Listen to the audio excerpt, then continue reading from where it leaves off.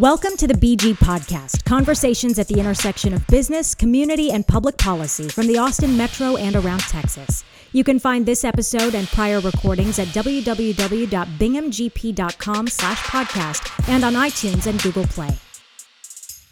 Hello, this is AJ Bingham, CEO of Bingham Group. Our guest today is our own Paul Saldaña, Senior Consultant at Bingham Group. Welcome to the show, Paul. Hey AJ, how you doing? I'm rock and rolling. We'll have you on here today to give us an update on Palm School. And for those who aren't familiar with this has been it's an historic school in the Austin community, definitely in the Hispanic community, and it's in prime location off of I-35 and Cesar Chavez.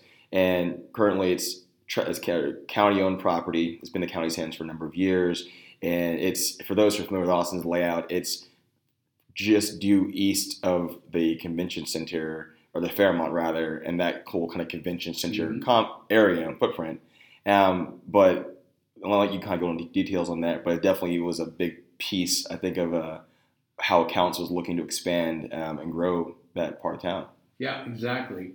So there's been a lot of conversation about Palm School and the future of Palm School that's been going on probably within the last 90 days or so. There's been conversations at City Council, at City Hall, and then there's also been conversation over at Travis County, because at the end of the day, Travis County owns the Palm School building and property. And so just as a reminder, Travis County has Health and Human Services and Veteran Services that are located there. And the plan is that Travis County is going to relocate those offices by early 2020, which means then the school would be empty. And so last Thursday was a pretty significant day from the perspective of that the council adopted a 24-page resolution that's all centered around the Palm District because of the convention center expansion, because of the future of Palm School, because the potential or the redevelopment of Palm Park, which the city has partnered with Waller Creek Conservancy, and we'll go on to that in just a second. And then because of the nearby activity that's going on Rainey Street, you have a lot of development that's happening within the boundaries of the Rainey Street Historic District area. I think the last count, there's somewhere between 10 and 15 new developments that are happening in the area. And just on Rainey Street. Just on Rainey Street within the boundaries, on Red River and on actual Rainey Street.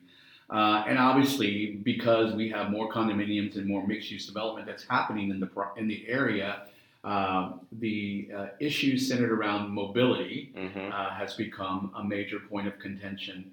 And even though that there's a disagreement about what priorities are, I think everybody agrees that we need to do something with the ongoing transportation mobility issues within the area. Mm-hmm.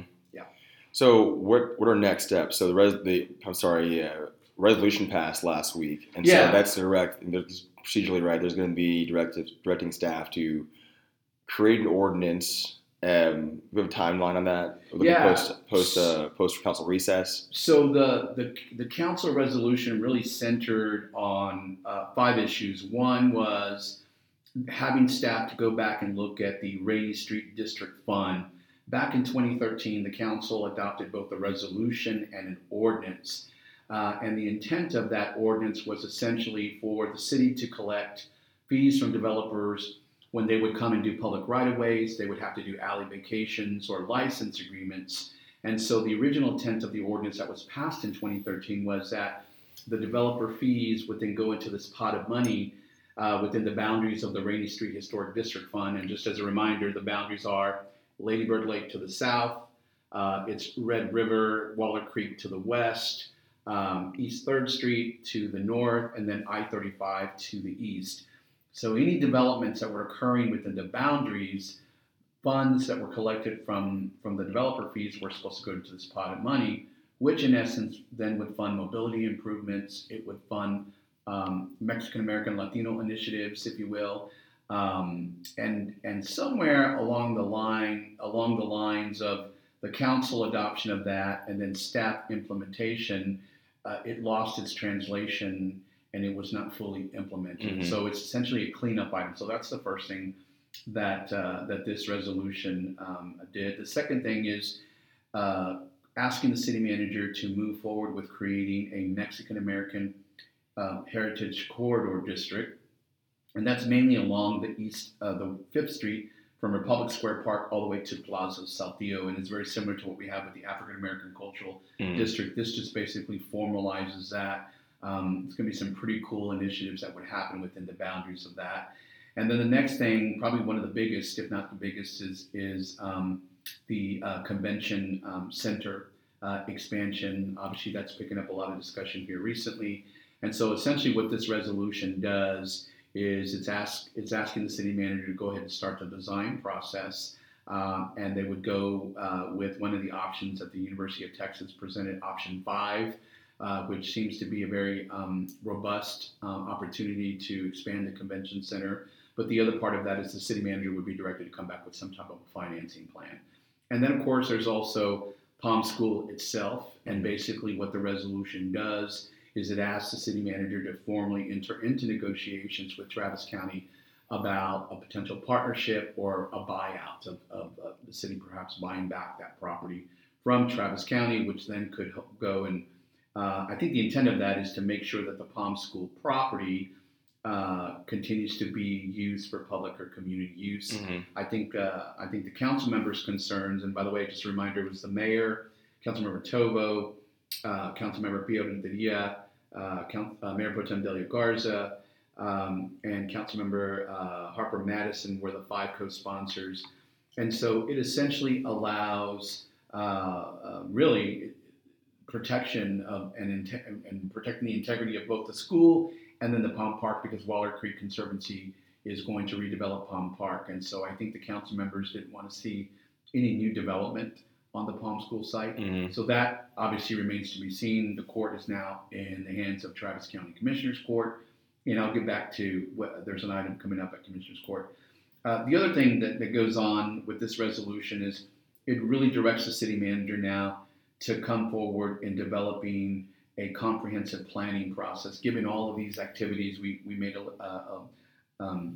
referred to the mobility needs in the area. And so it's really asking the city manager now to come back and present a work plan, a comprehensive work plan with a lot of stakeholders.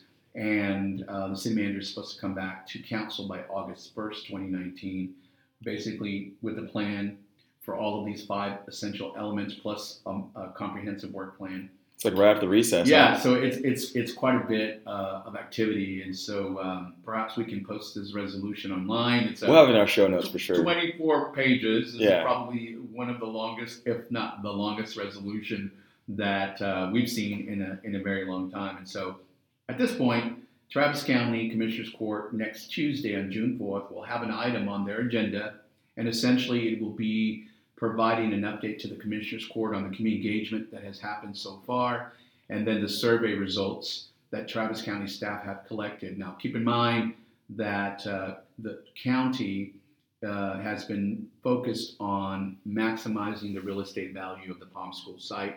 That's been Judge Eckhart's preference.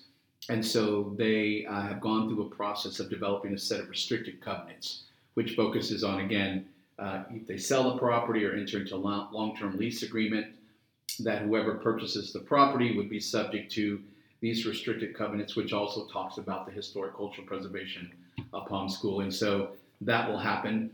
The last thing I'll say is the day that the council adopted this resolution last Thursday was the 23rd.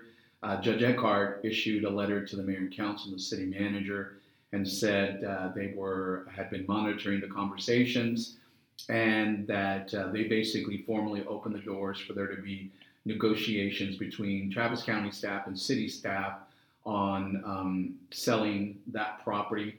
It's going to get interesting because Travis County is asking $20 million for the school and the property. I think city staff had done their own real estate evaluation of the property and appraisal, and based on its current use, I think they were estimating a $15 million figure. So there's a $5 million discrepancy. Yeah. And I imagine that there'll be a whole lot of conversations and negotiations going on. I'm sure. And so next Tuesday, Travis County Commissioners Court is meeting to go over that. Right. Got it. And then, this broadly, I think about 2 years ago, the mayor Steve Adler discussed his idea of this downtown puzzle, right? And the convention center was definitely the heart of that. Can you touch on that just lightly, just what the downtown puzzle is? Yeah, so it was a lot of various initiatives, and I think that's one of the reasons why the mayor jumped on as his co-sponsor for this resolution, because it really did touch on a lot of things that we've already covered: mobility, Cap Metro, obviously their conversations about Project Connect, and looking at options for mass transit to try and get people around in and out of downtown in particular. Obviously, the convention center expansion, the ongoing redevelopment of the Rainey Street in this immediate vicinity and area, the Waller Creek Conservancy's ongoing redevelopment plans for the 40 acres of green space and parkland along Waller Creek. There's the ongoing redevelopment of the Dell Medical School. There's the Central Health, who has now announced their formal plans to redevelop the Brackenridge tract. So clearly there's a lot of energy and synergy that's happening, but there really wasn't a plan or effort to try and bring all of those initiatives together and try and come up with a plan where everybody's on the same page. And that's essentially what this will do. Well, interesting stuff, Paul. And for those who've been reading the papers the last few weeks, Paul is definitely involved in this as one of his community efforts, his extensive community efforts. And if any folks listening to this have any more questions or want to know more insight on this, Paul is available for free 30-minute consulting, 30 minutes. We're happy to give you, to add some color on this, and beyond that, we can have more discussions. All right, Paul, well, thanks for your time, and we'll just get back to work. All right, sounds good. Thank you for listening to today's BG Podcast. You can find this episode and prior recordings at www.binghamgp.com/podcast and iTunes and Google Play. Subscribe to stay current on future posts.